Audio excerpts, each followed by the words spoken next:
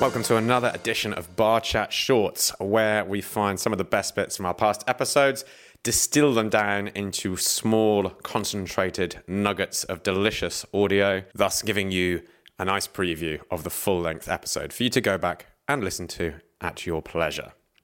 On this particular episode, I'm going back to our first ever podcast, which was with Tim Phillips and Jamie Jones, and it was all about looking after yourself.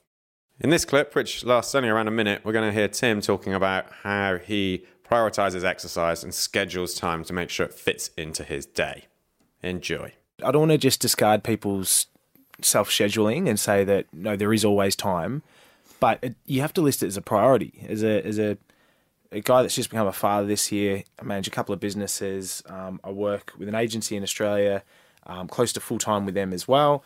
But for me, priority is the exercise, because it's like I said, it's not about the 500 calories, or it's the mental state it puts me in. It makes me a better person, makes me a better employee, makes me a better husband, father, all the rest of it. So, I mean, to be honest with you, for me to get to work, it takes the same amount of time as getting public transport by running. And it's not because I'm rapid, it's just because that it's generally quite a slow commute. If you get an hour lunch break every day, you know, just going for a walk for 45 minutes and then coming back and finishing your lunch there, like, you don't get a sweat up necessarily, and you come back and again, you've done that exercise.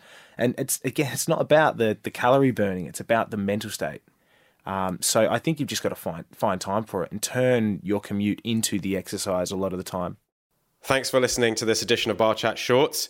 If you enjoyed that little tidbit, don't forget to stream the full episode, which you can find through your usual podcast streaming platform.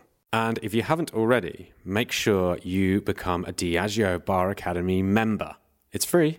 Head over to diageobaracademy.com for the latest industry news, events, and inspiration, and subscribe to get it emailed to you.